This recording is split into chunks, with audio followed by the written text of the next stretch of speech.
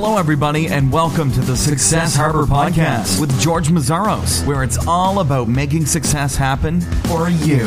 Hi, everyone. This is George Mazzaros with Success Harbor, and I have Kim Palmer with me. Kim is the author of the new book, The Economy of You, Discover Your Inner Entrepreneur and Recession-Proof Your Life, which focuses on how to build a successful side business to create financial security and personal satisfaction. Kim is also a senior money editor for U.S. News and World Report. In addition, she's the creator of Palmer's Planners, a line of digital financial guides on Etsy. Welcome. Hi, George. Thank you so much for having me. Thank you very much for being here, Kim. You write about money and how to have more of it. How do you start out writing about money? Were you always interested in this topic? Not really, actually. I started out when I first graduated from college writing much more about fashion and culture and nothing to do with money at all. And then I realized that everything I was writing about, even in the culture space, really came back to money, and so many of people's lifestyles and decisions about their lives really revolves around making money, how to afford the lifestyle they want, and so I knew I wanted to really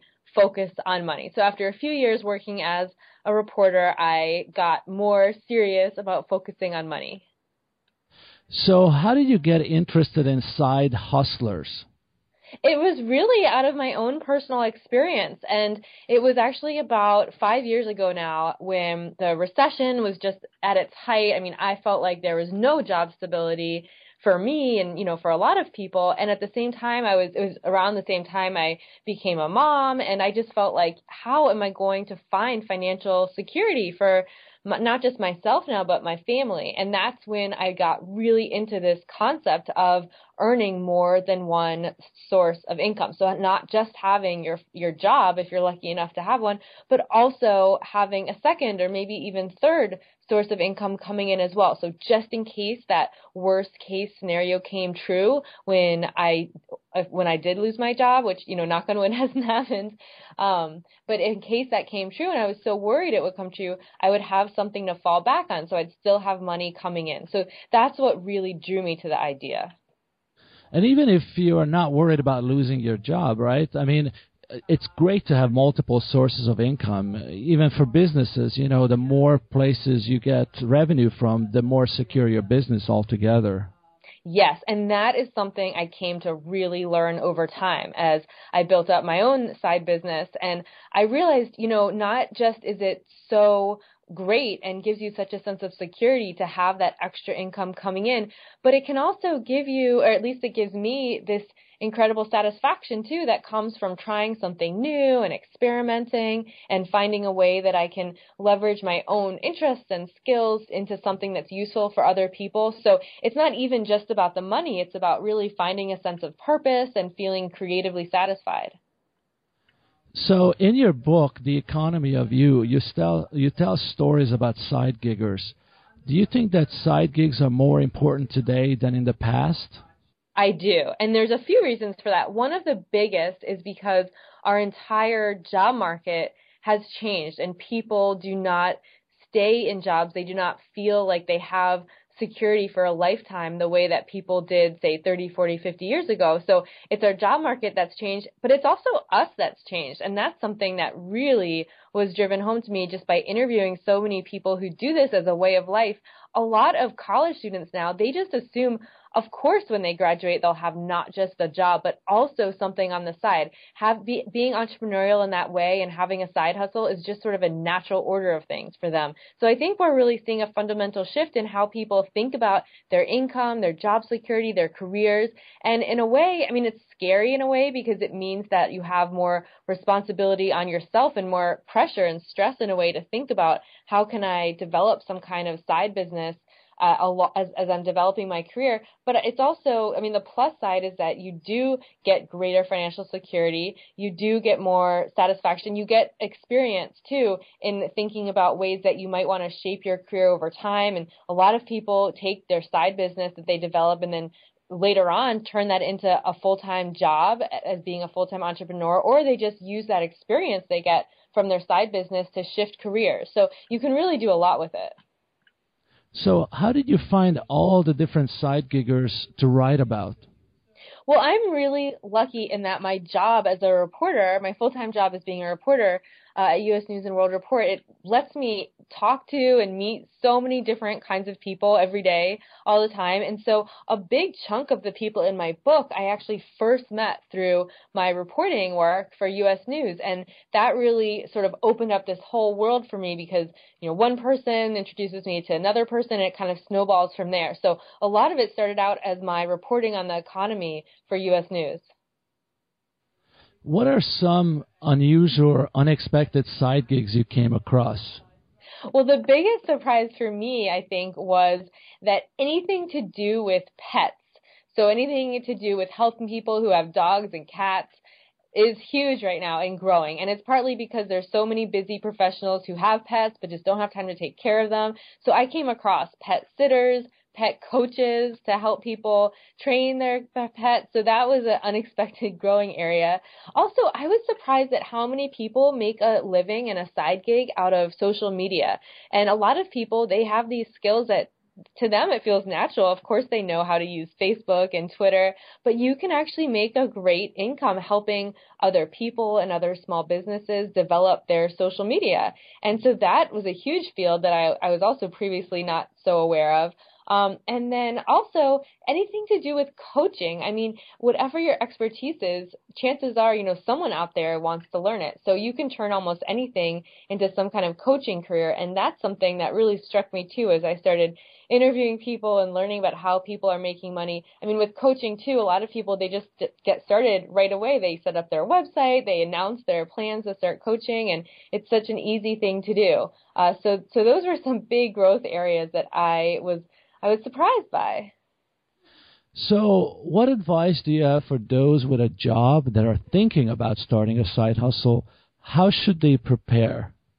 Well, the first thing to do is to really make sure you're not going to be jeopardizing your full-time job. And I think previously this is something that concerned people before when it was less normal to have a side gig. But you do want to make sure that you're not going to be having any sort of conflict, either an ethical conflict or conflict of interest with your full-time job. And if you're not sure, you might just want to talk to your supervisor about it. But one thing, and I mentioned this to you before we got started on the recording, is that people previously were so worried about having a conflict that they didn't even get started with their side gigs. And this is something we saw really in the previous decades. So if you talk to someone who grew up in that more traditional work environment, then they're usually really concerned that you're creating a conflict of interest with your full-time job.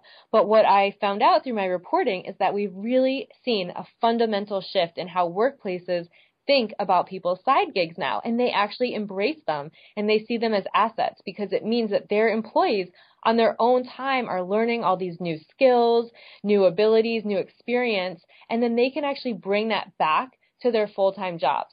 So that's something I saw over and over again, that workplaces are actually looking for people with entrepreneurial experience. And so if you've launched an Etsy shop or you've been entrepreneurial in some way, they want to hear about that in your job interview, and they see it as something that's good for them too. So that is something that I see as a really positive development, and it makes it easier for people to launch their side businesses. To answer the rest of your question, how do you get started? I think that one of the best things that you can do is to spend a little bit of time thinking about what your skills and interests are. And the best way to do this, and what helped me, is just browsing some of these incredible e-commerce websites and seeing how other people are making money online right now. My favorites are, of course, Etsy, which I use. There's also Fiverr, Elance, Freelancer, and you can really get a sense of what's out there. One trending topic right now is anything to do with writing wedding speeches. So if you're good with words and you want to help people write wedding speeches, right now on elance.com, that's a big category. I mean, there's things you would never have previously thought of. So just taking some time to browse and see what you really connect to can help you figure out what kind of business you will want to launch.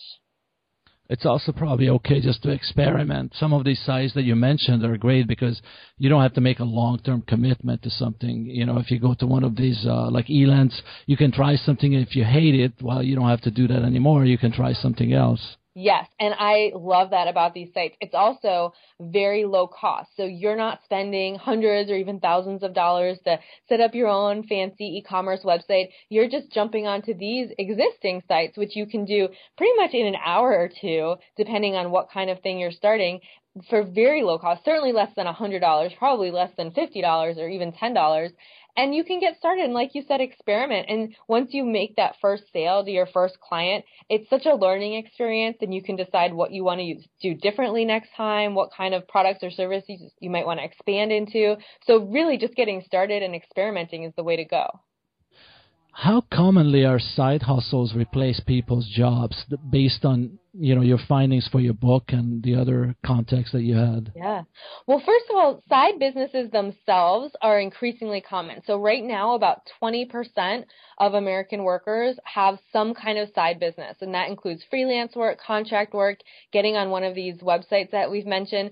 And in terms of how often it actually replaces a full-time job, of the 100 people that I profile in my book, about 10 of them had decided to have it replace their job. So either they left their job to do their side business full-time, or in some cases they actually did get laid off, and so they had to turn to their side business and make it something full-time. But what I was really focusing on, the people that I was focusing on, because this is what I relate to myself, are people that don't necessarily consider it their end goal to have their side business replace their full-time job. A lot of us love our full-time jobs, and we don't necessarily want to do the side business full-time. It's more just like a supplement, something that adds to our income, something we know will be there for us if, God forbid, we were to lose our jobs. So it's not necessarily the goal always to have it replace your job, but it definitely does happen sometimes. And in the people I interviewed, it happened about 10% of the time.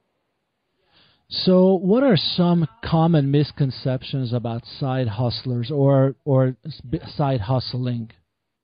I think one of the biggest is that it's something a little bit shady or something you should not talk about or almost be ashamed of. I think that grows partly out of even just how we talk about it. We used to use the term moonlighting a lot, and as if doing something on the side is something you are always doing after dark. It's a little bit secretive.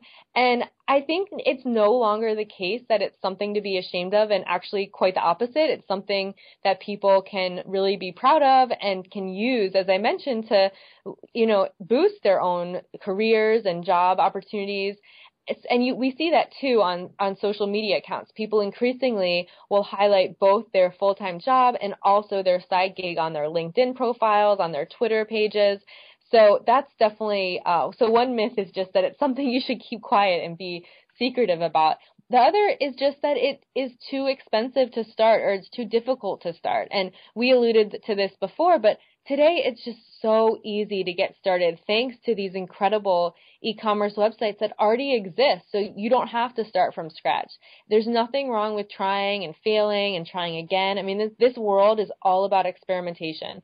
And so I think another myth is just how hard it can be to get started. And that's not true. It's very easy now, and that's a new development. I mean, really in the last 5 years is when we've seen such a shift there with all these websites becoming more mainstream and accepted.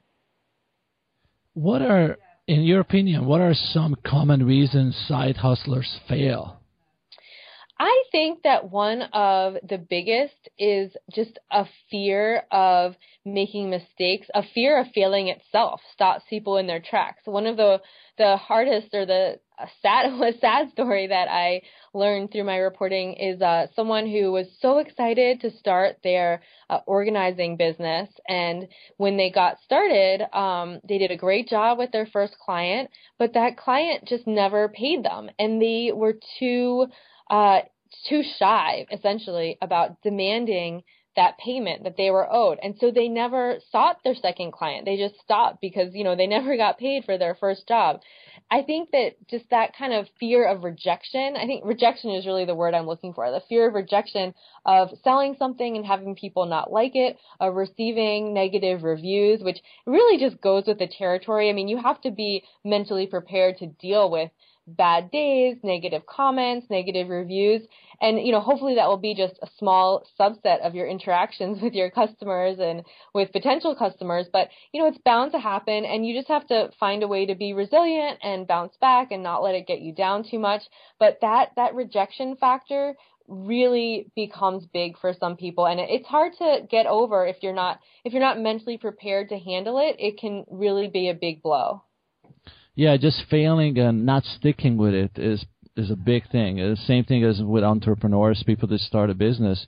You fail when you stop trying, right? So I would imagine it's very similar for side hustlers as well. Yes, and I think you really have to invite some degree of failure into your life because, like you said, it's just part of it. And you're not going to be successful at all if you don't fail at all. So if you just accept that failure is kind of inevitable and something you just have to learn to roll with, then it can be easier to get past those really inevitable setbacks. What makes a side hustler successful? What are some characteristics that you found common among the 100 people that are in your book? One big one is resilience for the reasons we were just talking about. The people who fail and then can just keep going and find a reason to keep going, they have that motivation, are the ones that find a way because they don't stop until they do figure something out and gain some traction. I think also it depends a lot on your reasons for why you're launching your business. And this is something I talk about in the beginning of the book, that the people who really know why they're doing what they're doing, it seemed like they found it easier to keep going through those hard times. So if someone could point to the fact that, I was laid off once, I hated that feeling, and I never want to be so insecure or so dependent on one income again. And they really knew that at the top of their mind, that was what was motivating them. They used that. They drew on that for strength when they needed it. Also, a lot of people were going through major life transitions, and that's what motivated them. So either buying a house, getting married, having kids, something big happened in their life that motivated them to seek out this second income. And because they were so aware of that as a motivating factor, they thought about it and they drew on it when they needed it. So really knowing what motivates you and really feeling that sense of internal motivation can help too. Let's talk about your own side business, Palmer's Planners, a line of digital financial guides on Etsy. How did you come up with the idea? I was actually about to interview an Etsy business owner one day for my job. And as part of my preparation for that, I was just browsing on the website Etsy. And I had been familiar with the site before just because I've purchased things on it, like mostly jewelry before. And as I was doing my research, I found this section I had never seen before called paper goods. And within that, there were calendars and planners. And something just clicked. I immediately thought, I belong here. I could be here making something as well. In the back of my head, I had always sort of fantasized about selling on Etsy because it's such a cool site. But because I'm not a crafty person, I just didn't think it was for me. And so when I saw this section on calendars and planners, that's when I had that moment of thinking, oh, I could do this too. So really within 2 weeks, it all happened. I had that idea, and then I went home and I drafted up my first and actually best-selling planner, which is my baby planner to help people getting ready financially to have their first baby. I found a freelance illustrator online through a blog that I knew and got it all set up within a couple weeks. It happened really fast. So in a way it was by accident, but I've always been a fan of Etsy, and I just felt like I fit in really well there. Yeah, it's interesting because I always thought of Etsy as, for people that want to sell like crafts and all that. So I didn't think you would have something like Palmer's Planners on there, but that's pretty cool that you found out. Yeah, you're right. It is mostly crafters and jewelry makers and artists, but there's a section for people that make planners, and so that's where I belong. So thank you. I really want to appreciate Kim for coming on Success Harbor today. How can people connect with you or find your book and so on and so forth? What's the best way for people to contact you or connect with you? I love hearing from people. My website is economyofyou.com, and there's worksheets on there, free worksheets that go with my book. You can see samples of my planners. Also, if people are on Twitter, I'm at Alpha Consumer. And what else? Yeah, my book, The Economy of You, of course, is on Amazon and wherever books are sold. So yeah, I would love to hear from people. So everybody out there, check out economyofyou.com and check out The Economy of You on Amazon. Kim, thank you very much for coming on Success Harbor. I wish you much success with your book Thank you. Your Etsy and your Palmer's Planners on Etsy. Thank you, George. It was so great to speak with you. Thanks for having me. Thank you very much.